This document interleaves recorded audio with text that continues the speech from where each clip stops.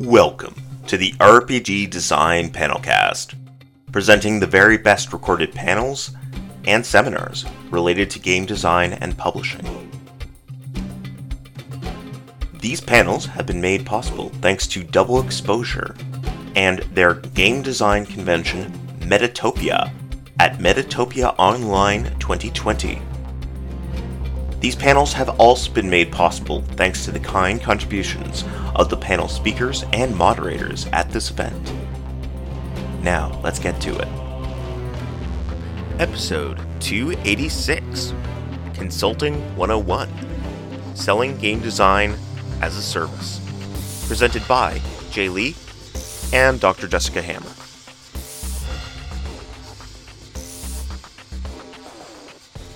Say hi. Hi. And we are here to talk about how you start selling game design services. And we would like to understand sort of where you're at, right? We want to meet you where you are. So if you can start by typing into the chat, like where you are with your business. Are you planning to go into consulting? Are you just curious? Basically, why did you come and what you're hoping to get out of this? It's going to take a little bit for those answers to filter back to us. But in the meantime, I thought we might introduce ourselves and talk about why we decided to do this panel.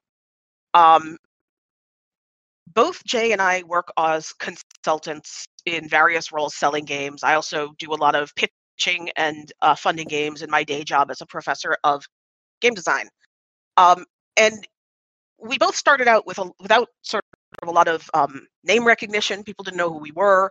And we want to help you do this in a much less painful way than we had to, right? We were sort of learning on our own. So maybe, Jay, you can do a little introduction, and then I'll introduce myself, and then our wonderful moderator, Melissa, will get us a sense of who's in the Zoom and how we can best help you today. Awesome. Hi, I'm Jay. My company is Prototype Thinking Labs. You may also know me by my game design studio, Vermilion Games.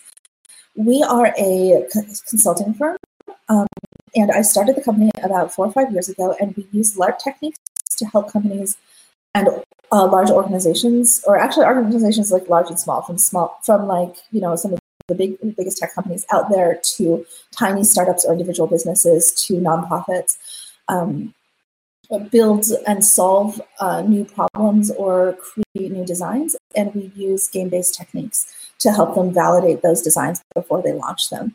So we've worked with companies like UNICEF, Google, Autodesk, Intuit, as well as, you know, a lot of tiny organizations. And our typical deal sizes for a project is going to be between 20,000 and 150,000. And I love corporate sales. Like, I love the process of scoping a project, bidding a project, and convincing people to pick you to be the person who works for them. And so I'm really excited to talk about how, if you're going to get into the route of getting large organizations to give you large amounts of money, how to go about doing it. Great. Thank you, Jay. And I'm Jessica Hammer. I co-run the O Lab at Carnegie Mellon University, where I'm a professor in the Human-Computer Interaction Department, basically, where I do research on games, and the Entertainment Technology Center, which is our professional game development program, where I teach, but also where I manage a practice as a professional game designer.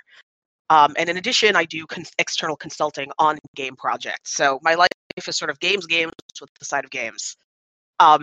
But like Jay, even though I'm not in a commercial context most of the time, the work that I do depends on finding funding. And I fund games in a very fun work in a very large range of sizes, from probably 5,000 at the low end, all the way up to $250,000 plus large projects. And so between the two of us, we have experience with a wide range of where does money come from, how do you get it, what is the value that you're offering, and how do you persuade people to give you money for making awesome games. So that's what we want to help you with today. Melissa, you want to give us a little bit about our audience? Who's in the room today? And for those listening, this disembodied voice is Melissa Lewis Gentry, the moderator for this panel. So I'm going to be reading off screen names as best I can. Atli Coatl writes, thanks for running this.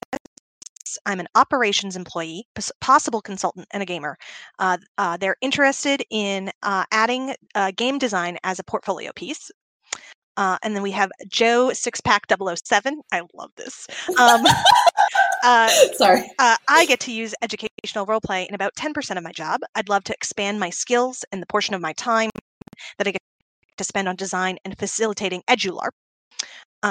We have a screen name Game Biologist who says, I work for a government agency and I'm interested in finding out where independent designers are coming from in terms of best practices. And if I want to pitch the idea of custom games for outreach to any of our NGO partners.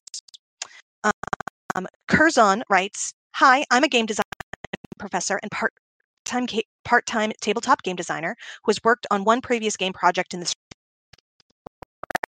for semi-retirement.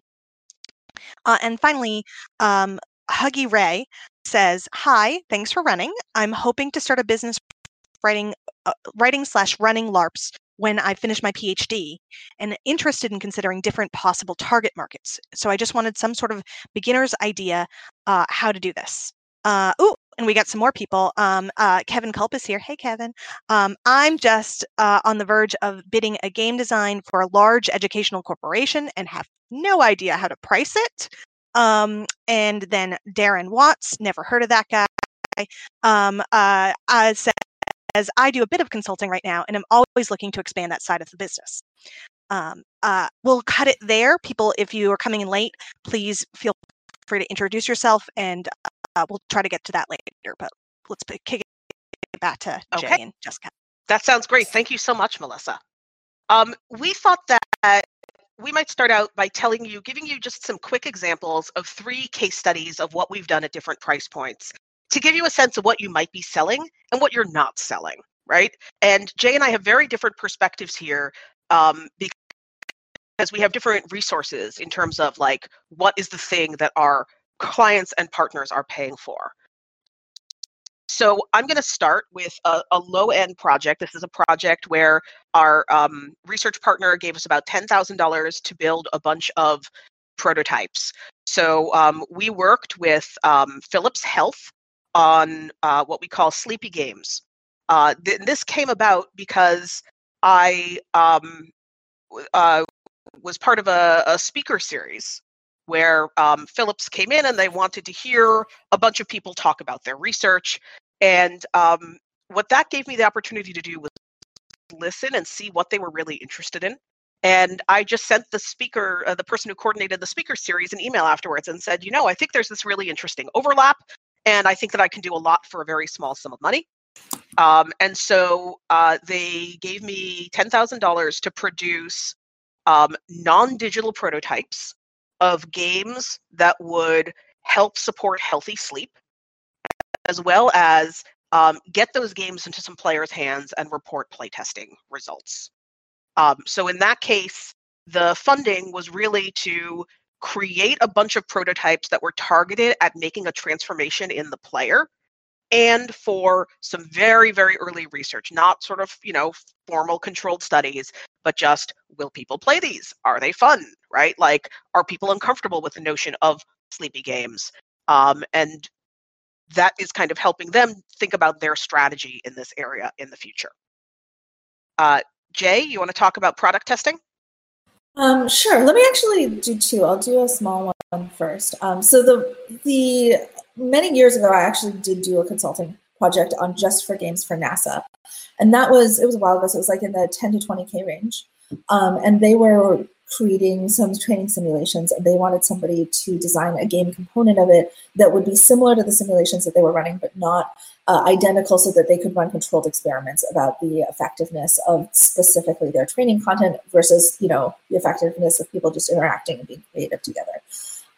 So that was something where we got that project through a contact who knew the project organizer and also had been playing games with us. And said, hey, what you need for this is a LARP. And then we made that introduction, just kind of talked through what we would do for it, quickly designed a project, submitted a very short proposal with that. And it was just literally going in and running a game LARPs for them on 2 separate days. And afterwards, NASA did want to keep the IP on those to continue running their experiments afterwards. Let me do my second one, and then you can do your second one maybe. These days, my bread and butter at work is running simulations of potential things, products and solutions that people can design with the humans that will actually be using them, right? So for example, if you are a large corporation and you want to create a new product that, using a new technology you've acquired that exists, that engages your existing customer base, and you want to know whether you're designing it right, then before you invest millions of dollars in, like developing out the software and producing the actual workable product. And this I have to be a little bit general about because I'm under a million NDAs, so I have to kind of give a general case here. So in that sort of case, we come in and we bring in real potential customers of the product, and we essentially take like a prototype mock-up of what the product would be, and we have them LARP through real scenarios where they would be interacting with them in order to figure out what the major touch points are, like what their actual genuine reaction is, right? And it's fascinating because in the user testing space, right now it's all about surveys and, kind of A/B testing and digital testing. And we took this perspective that LARP surfaces subconscious reactions in humans that are genuine, right? And really shows you what the human side of a reaction is. And we use that to disrupt the field of user testing. Want to give is a large project. We've gotten about $200,000 in funding for this project so far, where we actually just responded to an RFP. And this was not an RFP looking for games work. It was looking for novel ways to collect data sets to use to train AIs. But one of the things that I do in my work is I'm always looking out for where games can offer a solution to a problem someone already has. So we applied for the RFP, we won it, and we delivered a digital game as well as a sample data set to show how our game-based method could create data sets that were different from other methods of generating data sets. And so, these are the cases that we've given you are just to show you the range of how flexible you might need to be about where your funding is coming from and the scope and scale of the work that you're doing. What we have found is that it is much easier to tune from small projects to large projects than to go from nothing to your first project. And so we're particularly interested in helping you with that transition. So we're going to start by talking about where do clients come from? Jay, you want to begin? So for us, there's kind of 3 different ways that people are ready to give you money. The first one is, and I see this being discussed in chat as well, the RFP, which is the request for a proposal. So this is a team that has decided already that they know that they want a solution to a problem, and they have put out a public call to say, like, go and submit a bid and tell me how much it would cost and how you would solve this problem. Jessica is really good at winning RFPs, but that is a competition. The second one is that is less formal than that. They know that they want someone to come in and design a game for them or solve a problem for them, but they are not sure who yet, so they're kind of having private behind-the-scenes conversations with a few potential vendors. And the third one is they don't actually know that they have a problem yet. They're just curious what you can do for them, and then you come in with a proposal. And we typically live in cases 2 and 3. And we meet our clients through, actually our biggest source of clients right now is referrals, is people who've already worked for us and moved on to a different team or who did a training with us in the past. We also meet clients through giving a lot of free talks at conferences and a lot of free workshops so that people can kind of see what it is. When what you're selling is something so experiential, then kind of you can't just run an ad and say, hey, do you want a game to solve your problem? Right, the way you can if you're selling to a consumer, because they're like, oh, this game seems cool, I will drop $30 on it. But you can't be like, this game seems cool, I'm going to drop $30,000 on it, right? So you kind of need to be able to get into those conversations about what problems people have. In my world, those are the three main avenues, but I guess I live more in the RFP space. And in the relationship space. So in terms of looking for RFPs, one of the key things that's really been important for me is looking not just for RFPs that use the word game in them, but RFPs where there's a problem that my experience as a game designer helps me figure out how to solve. That's right. And my rule of thumb is basically, is this a problem that involves people being playful, that involves people being creative, that involves people being voluntary, right? That really gets into the space of playful experience. Because that's the place where I know that I can shine as a designer. You're going to know where you shine as a designer, right? Maybe you're really all about perfect mechanical balance in your systems. And you can look for RFPs where you can match your strengths to what they need done, even if they don't know that they need game design to help them do it. The other thing that I want to say is about referrals. A lot of my referrals come from talks I give, but I give relatively few talks at places that are oriented towards games, if that makes any sense. Yeah. Because the people who have the money are not necessarily coming to the game conferences, or if they are, they're coming to industry-facing things like GDC or Games for Change. So, you want to think not about where are my peers that I can talk to, right? That's not where the money comes from. It's what kinds of conferences are the people who need me going to? And that will help you make some strategic decisions about how to spend your time. Go ahead, Jay. And I think that's such a brilliant and such an important point, because money is attached to problems. People much less frequently attach money to games, games.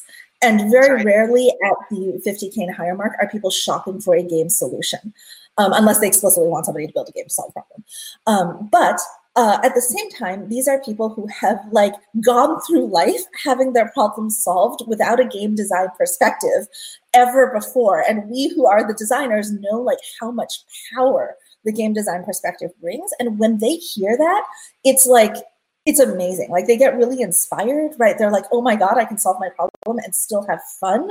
And it's dynamic and it's engaging. And I know games are the new big thing, but I don't really know how. And you're telling me the story of how I can take this thing that I never thought was a games problem and make it a games problem. And that's much more electric. That gives you a huge edge on being able to win this kind of otherwise relatively dry space. And I will say, add on, speaking at conferences, that industry conferences for really boring shit that you would never think of, like ceiling manufacturers, they have a lot of money. They gather tons of people. They gather tons of companies with a lot of money. And they're dying for more engaging content. So if you go to the conferences and say, look, I can make a game about ceiling manufacturers for free, give me a session about this, then you're essentially putting your sales pitch in front of their thousands of attendees. And then all the ceiling manufacturers have to meet together every year. You cannot contract the conference and say, hey, we'll create an experience to keep your people engaged now that you're doing virtual conferences. Yeah. You're worried your ceiling manufacturers are just going to wander off because, you don't have them, can't see them in the room in front of you. So we can create an experience that you might even be able to get them to pay you. That's a really good example of an audience that has a problem and has money, and you can explain to them why you can solve their problem. And document. Every time you deliver something, take pictures and share and kind of make it look great. And then the people who are involved will also be incentivized. Sorry, I cut you off. Right. So, but what if you don't have anything to document, right? What if you have never sold an event before? So how do you pitch these people and convince them that a game can be the kind of solution that they're looking for and that you can deliver it?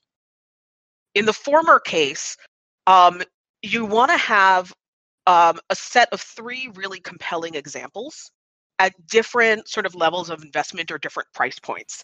And for that, you really want something specific, right? Like, so-and-so made such and such a game for this organization, and here's the problem it solved for them, right? That's one direction we could go. The second, and you want to give them the name so that they can go and Google it and see that it's real and point their bosses toward it, right? And the examples that you choose should also be aligned with your special sauce as a designer, right? So for example, my special sauce is doing transformational games because I have a deep understanding of sort of psychology and learning theory, and I can actually embody those in game mechanics to help make games that transform their players, right? That's my special sauce. When I choose examples for my own portfolio or external examples, I always want examples that lead people to go, yeah, that's the special sauce we need. Then all you have to do is say, and by the way, not only am I a game designer, but I have your special sauce, right?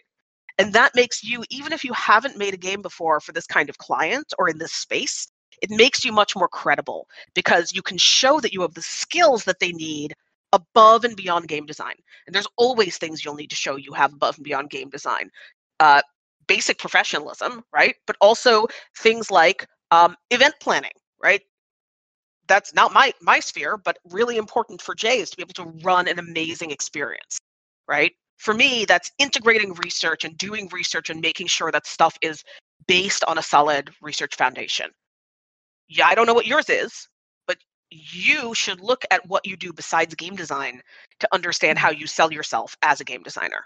I'm going to turn over to Jay because I know she has a couple more things to say. And here's the thing about examples. And if you're someone who, when I started this, people are like, you share, give me some examples, give me some case studies, give me your portfolio. And I like froze up and it gave me like anxiety for honestly like 2 years because I was like, oh my God, I don't have a great portfolio. Like, I don't know, how can I share, right? But the thing is that people don't want examples to judge you. They want examples to visualize what it would be like to do the thing because they've never done the thing before. Your examples in your portfolio aren't your resume, right? They're not your grades. They're not like saying like, check it out, I got A+ like in like, or, B+ or whatever in like all of these things, because nobody is judging you. Like the other thing about the corporate world is that like people are just like way less judgy than they are in the consumer world because it's their job to spend the money, right? So like whatever story you tell, it doesn't have to be really precisely a reflection of your career. The purpose of your examples is to make it easy for them to imagine what it would be like to work with you. And if you have to fudge or simplify or kind of explain out or like replace a real detail with a fake detail to make it clearer, some of the case studies, as long as like, you're not like straight up lying to people about what you've done, like that actually just helps the clarity of the explainer. The way that I think about it is you tell them a story and you make sure that they can access the details if they need it, right? But the other thing they'll use your portfolio and your examples for, and I notice I'm saying portfolio and examples because you may or may not have your own prior work to show, but that's okay because they need to sell it to their bosses, right? They need to go, this thing is cool. And by the way, this person's going to fix it for us. So you really kind of want to think about what's the conversation they're going to have when you're not in the room to someone who knows even less about this than the person you're pitching to, right?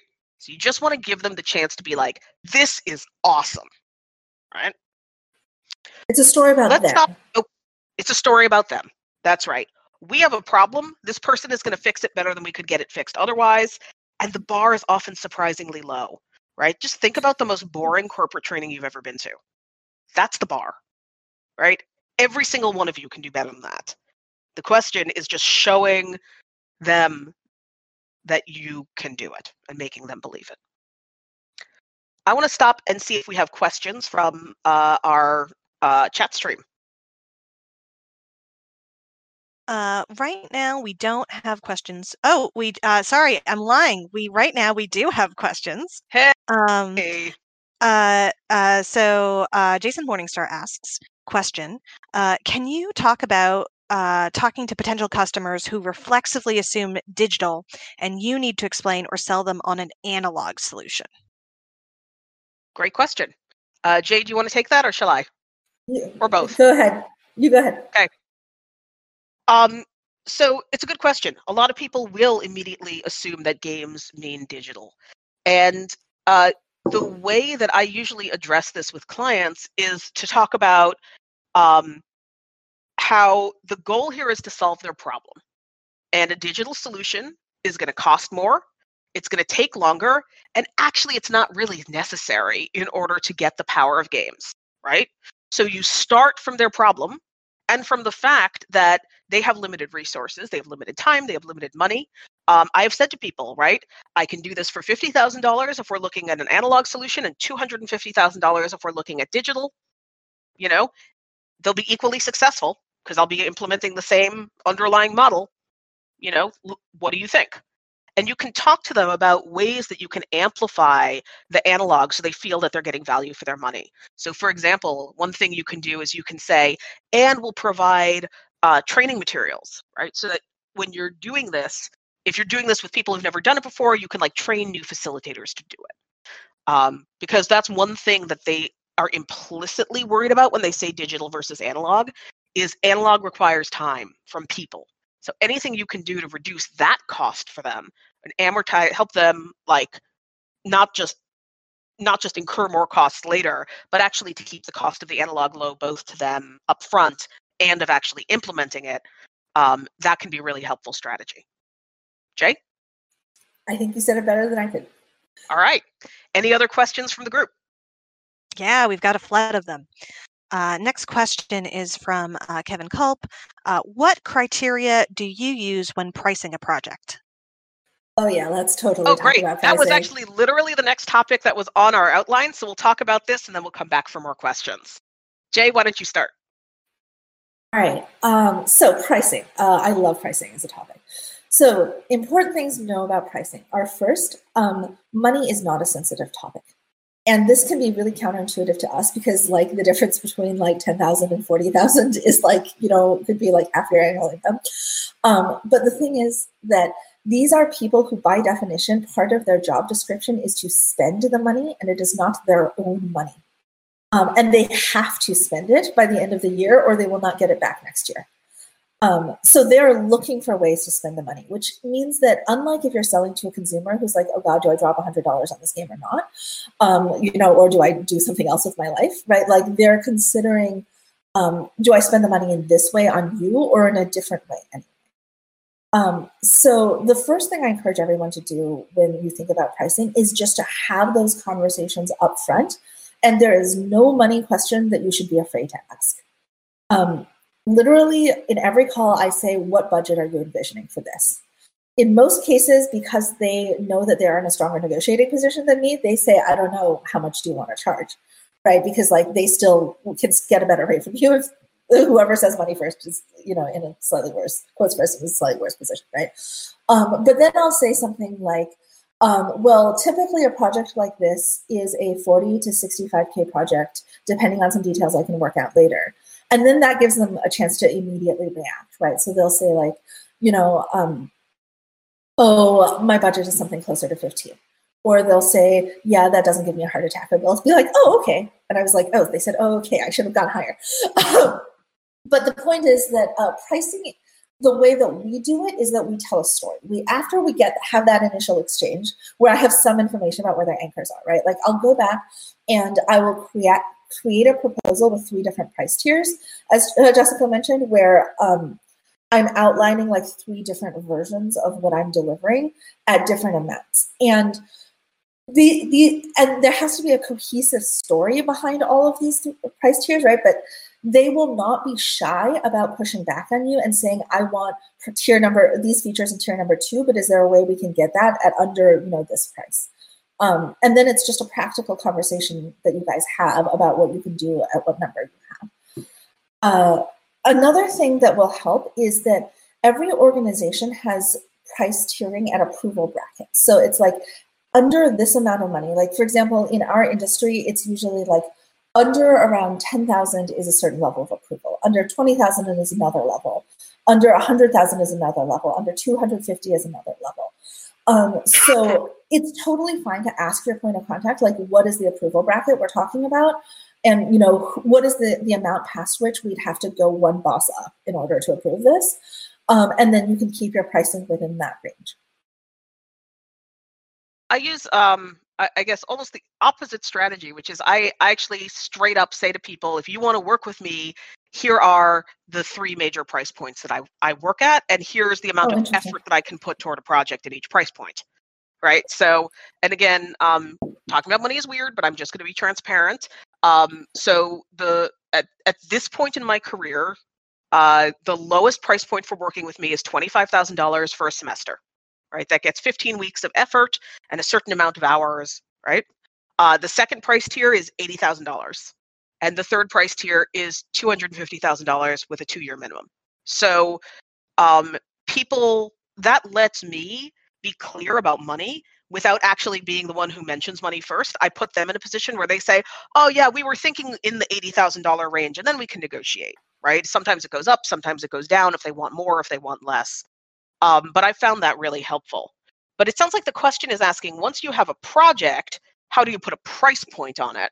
So I will say that if I ever have to do things that way, if they're like, we're going to fund work X and you have to get that done, how much do you want for it?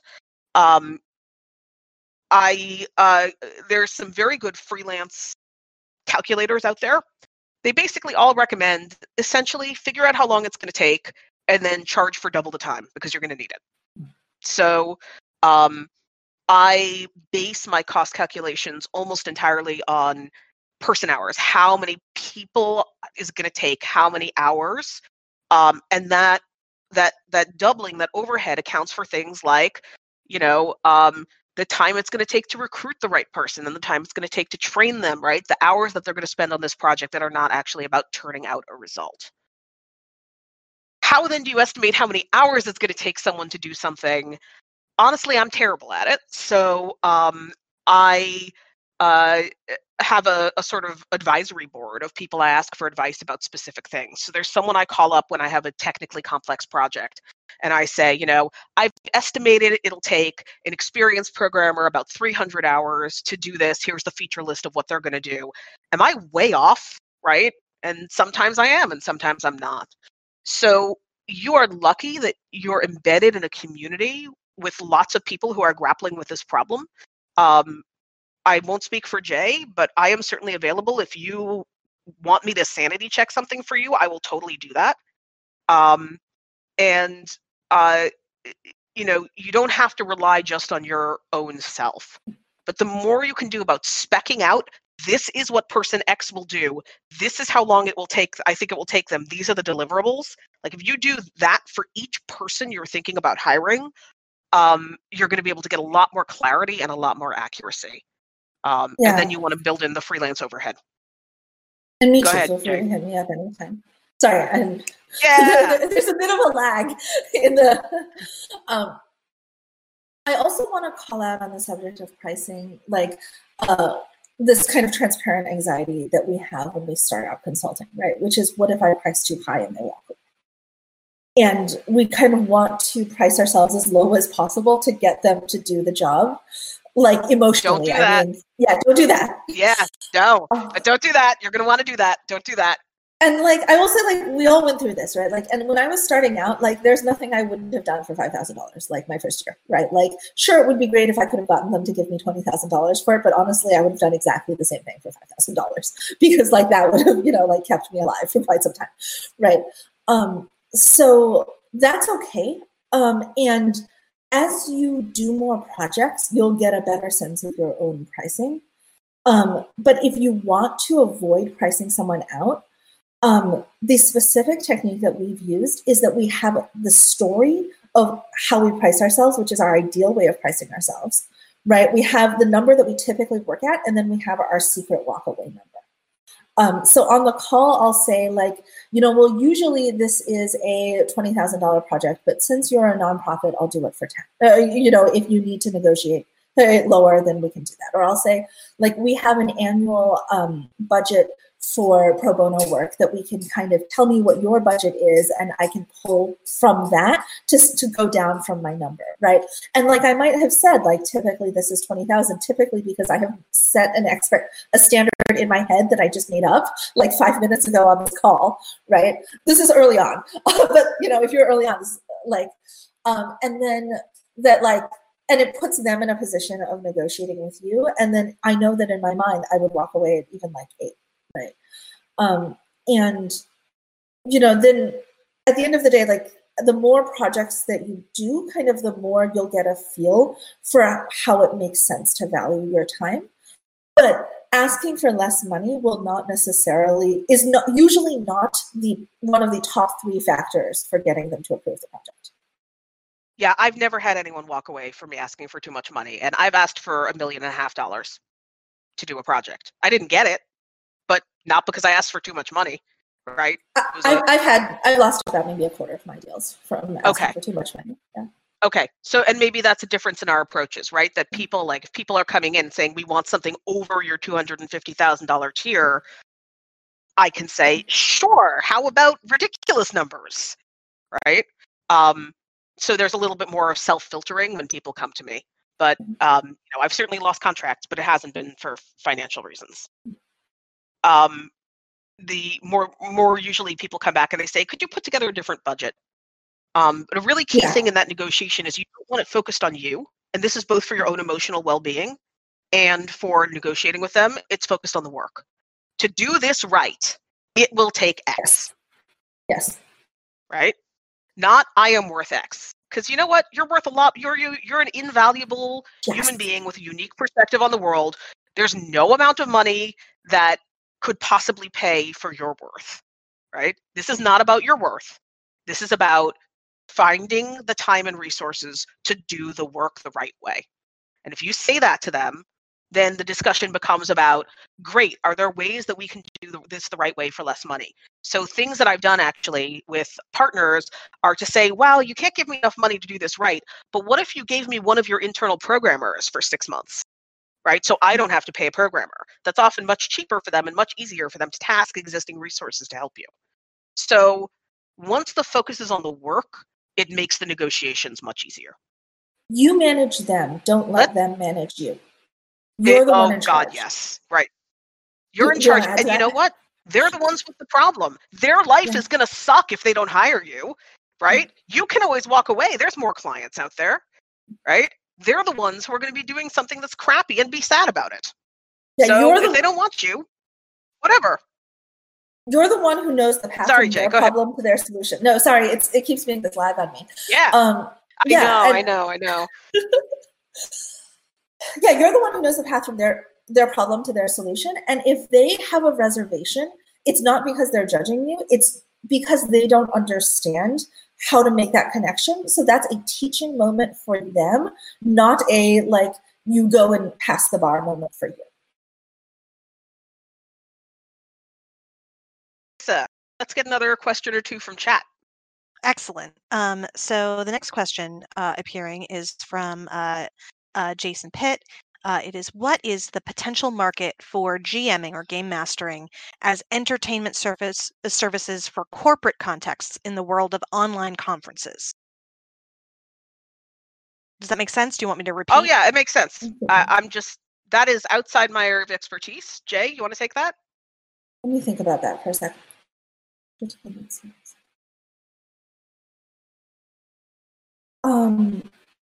So let's translate that into the language of the customer, right?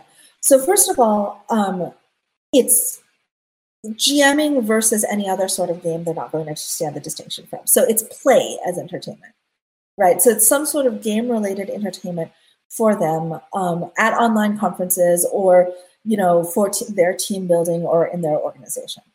If you're talking about team building, most companies have a team building budget that they have to spend every year. This is what we call, from our point of view, this is what we call red ocean. And so the idea is a blue ocean versus a red ocean is like filled with sharks that are fighting each other because this business metaphor was created by somebody who's like super bro, right? He's like, yeah, there's sharks in an ocean, they're fighting each other. It's like red. But the point is, like, it's a competitive space with a lot of solutions, and they have to pick you. A blue ocean is a space where there is less there are fewer options out there. And so anybody entering the space really notices you, right? So I do think on one hand that, kind of team building and corporate entertainment is a space that has a lot of money designated already, and the money flows very easily. People know what their budget is. They're like, okay, I have 10K for team building at the end of the year, let's do it. But also then you're like competing with 60 different people, but also most of them aren't games, right? So that's about getting your experience in front of the right decision makers and running demos. So that they know how fun it is and they viscerally understand how different what you do is from anyone else. And I will actually say there's a common saying, don't do free work in consulting. I don't believe that. We get the vast majority of our new clients from doing free work because experience design is so different that being able to do something to like freely get them that visceral impression, like I do anything for that, right? Like sometimes I pay to get that impression in front of people. Do the right kind of free work. If someone asks you to do free work, it's not a good idea. You should be making strategic decisions about when free work benefits you. Yeah. But again, like, I don't get paid for any of the talks I do. Yeah. Right. Yeah. That's right. Yeah. Right. I don't get paid for speaking. Right. I could charge, but that's not the point of why I give talks. So I don't. In terms of entertainment. Sorry, go ahead. Sorry, go ahead. I'll take this actually for a second. So I just want to say what Jay has just done is reframed your idea in terms of value to people who have money. There are other ways to reframe it. So what she's done is said, okay, maybe we reframe this as a team building exercise, right? What is the problem that you have? Well, at online conferences, we don't get people going out to dinner together and forming the kind of relationships that they would, in a physical conference. There are other ways to reframe it. So, for example, you could talk about making how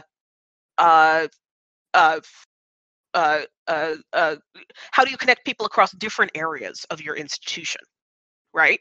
And get them to work on a problem together in a playful way. Or maybe the problem is we want to have a party and it's just depressing to get everybody together on Zoom, and we want some way to showcase like different people being awesome. So if you can put it in terms of a problem that they already have, you're much more likely to be able to sell it. And I think there are at least a dozen stories you could tell based on this concept. The trick is picking the one that there's money for and that the people who have the money are experiencing pain. Yeah, I think the really big takeaway is follow the money. Like money has ways that it already flows, and it is 100 times harder to fight money uphill than it is to go where money is already flowing and make your pitch there. And you just don't know, like in detail, right? Like we're giving you some outlines, but like in your particular case for your particular people, you just need to go find out. And the way that you find out is give them an example of what it's like, and then straight up bloody ask them. Right.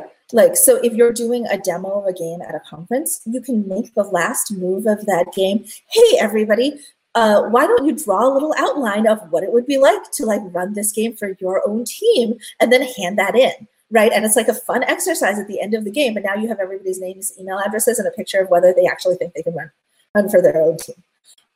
And then just say like, and sometimes I'll just ask like, so you've had this experience. I would like to sell more of this experience to you. What does that take? Is that a conversation we can have?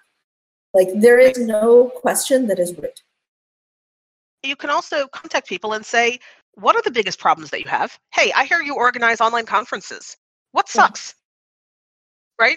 How can I'm looking for ways that I can make your life easier. I have a bunch of tools at hand. Would you just be willing to talk to me about some of the things that are hard for you? And you don't even go into selling them immediately. You use that to go back and refine a pitch that maybe you take to them, maybe you take to other people as well. So don't underestimate the role of doing pop-up research, right? Like really low key, really lo-fi. Just try to get people to tell you the things that bug them. And that can be really rewarding. And you have a huge edge on everybody else in the industry in the red ocean that does this, because nobody does experience design in the corporate world. Like we are the best and most enjoyable and most valuable event at every conference we go to, and we hear that all the time from organizers and everything. Like we just win every conference because we bring experience design, right? And like there's an entire field of facilitation that kind of has nothing on jamming, right? Like so, just like the sheer amount of value you have to bring is astronomical, and 10% of that will blow their mind. So it's just about making them realize that. Great. What else have we got in the chat?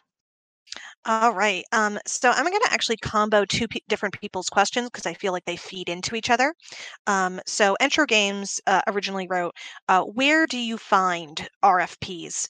And 49th also wrote, how do you know which institutions have the right type of funding for your project, and how do you navigate to secure it? I feel those are connected, so I wanted to. Yeah, they are connected. Yeah. Jay, you want to start or shall I? That's totally you. Okay. So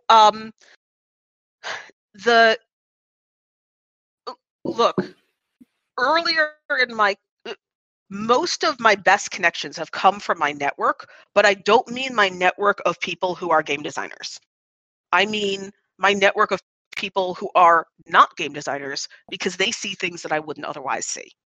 So one thing that I do that's been incredibly productive is I have an elevator pitch of what I do, right? I'm Jessica Hammer. I do transformational games. If you want a game that changes how people think, feel, or behave, send them to me, right? And people outside my game design network send me stuff all the time because they've heard me say that sentence and it sticks in their head. So you should be thinking about what your elevator pitch is and how you can leverage your network to have experts in domains that are not games point you towards sources of money that they know about because they're experts in their field. Okay? So that's one really critical thing. Just quickly, how many partners do you already have for your games who have corporate jobs that they can bring you into their day organizations? Yeah, exactly. I've gotten so many referrals from my students, right? They'll be like, "Oh, Jess, my boss wants to talk to someone about games." And like you taught me about games. So I know that there are some PhD folks in the audience who may be teaching game design classes. Like your students may be calling you 5 years later when they're in charge of stuff. Obviously 5 years you want to be getting started sooner than that. But making sure that your network understands your brand and thinking about that as branding to people outside of game design, right? We can be a very internally focused community, and like having like the next cool game designer talking about your stuff helps you absolutely zero, right? It's the person who works in ceiling manufacturing who's going to tell you where the money is in ceiling manufacturing. In terms of formal RFPs, I am on a bunch of mailing lists, which is really, really helpful. These are specifically, a lot of them for academic projects, but not all. So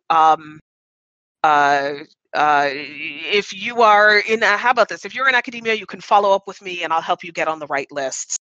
But those are mostly for writing grants, so specifically for proposing to do research as part of making a game. In terms of RFPs that are really just focused on game making, you can sort of do a bunch of, there are RFP repositories for RFPs that different companies put out. So you can identify, say, like 20 companies that you have an interest in, and you can set up Google alerts for when they have a new RFP.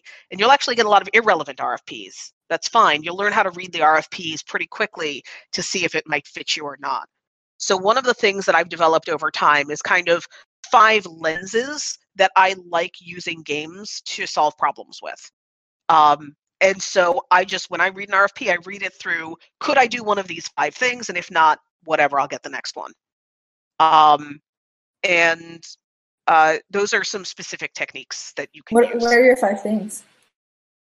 Oh, God, could I even articulate them? Let's see. Yeah, you know what? I want to keep this focused on questions. I'm happy to, we'll follow up on that another time. I'll give you one example. So one example is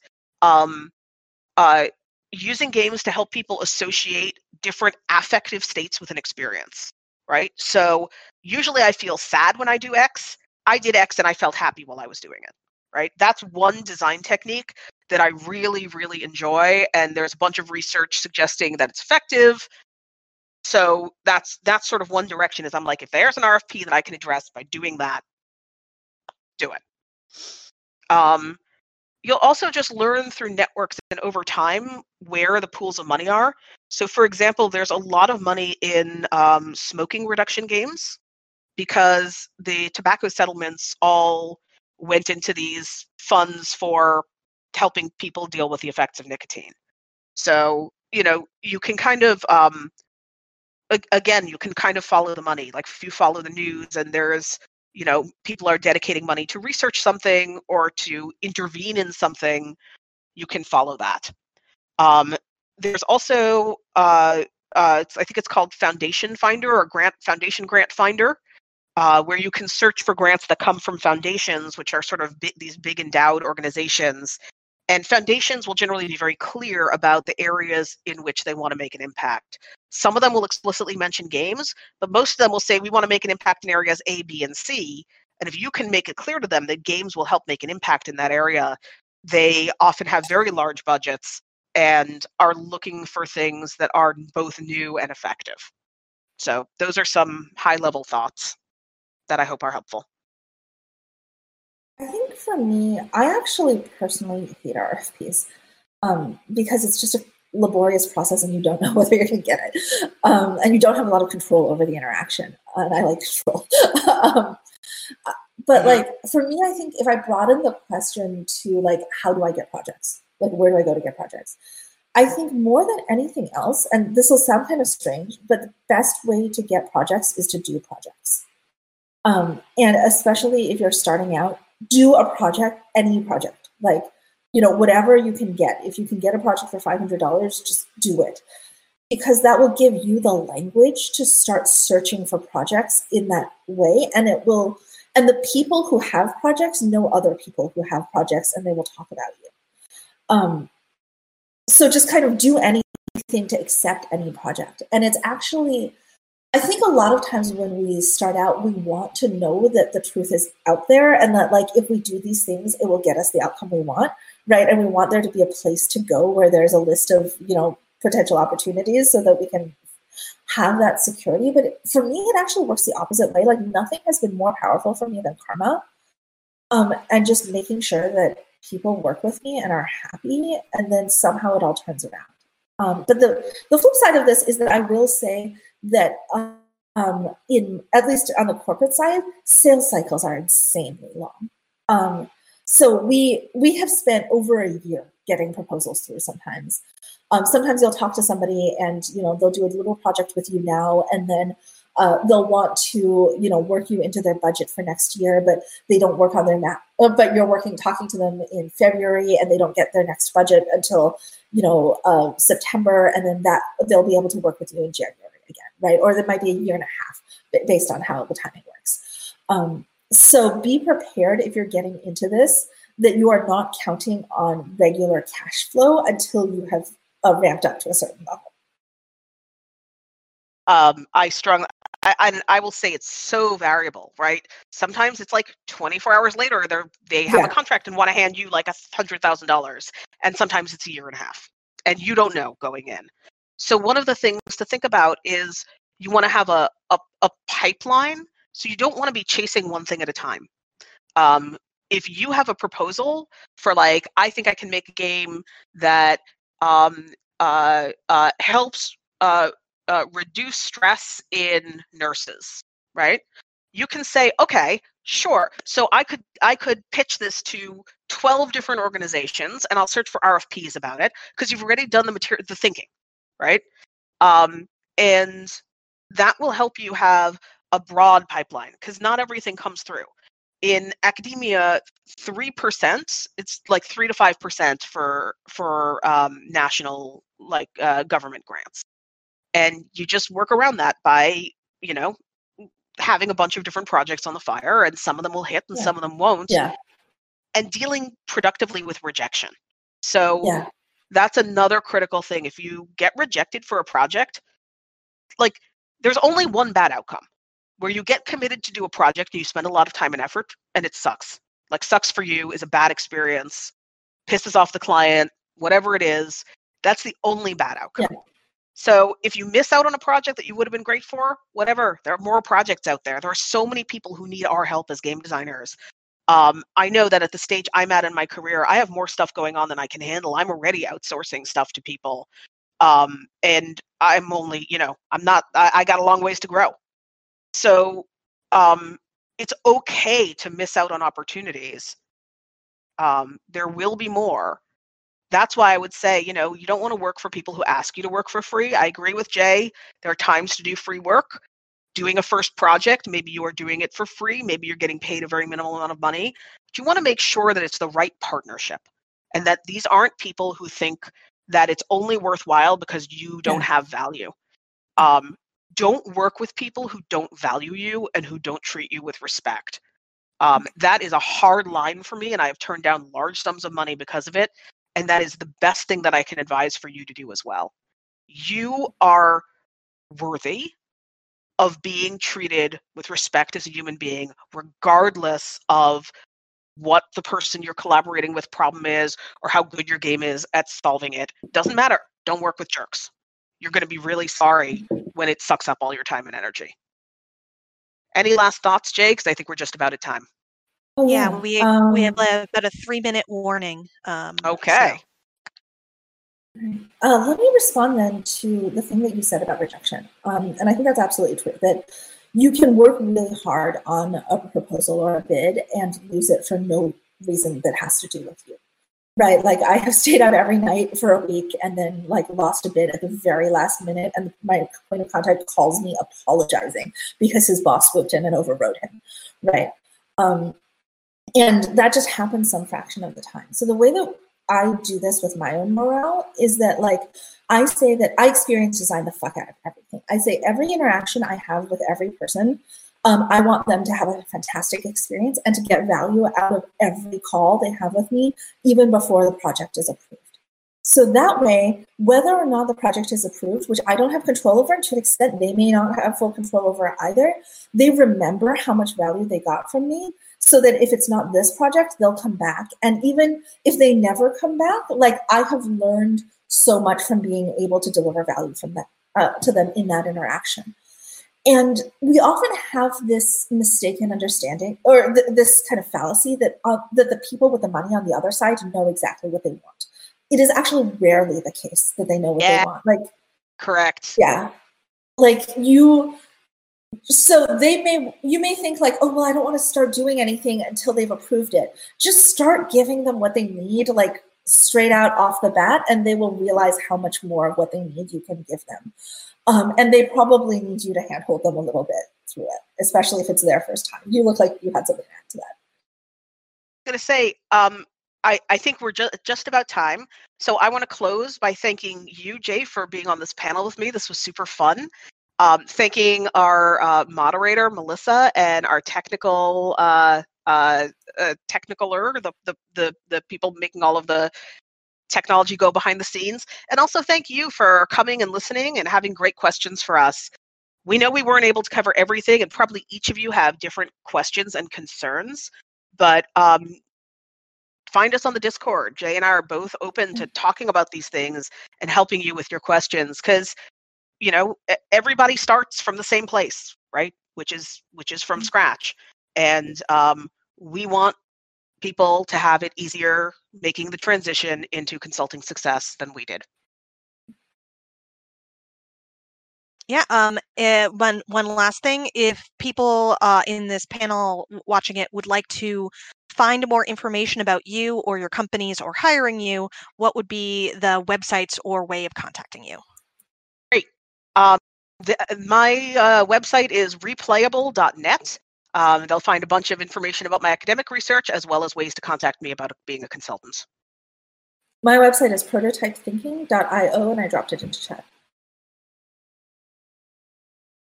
All right, great. Well, it looks like that we are wrapped up. Thank you, panelists, and thank you everyone for watching. And our technician, Joe, I think you can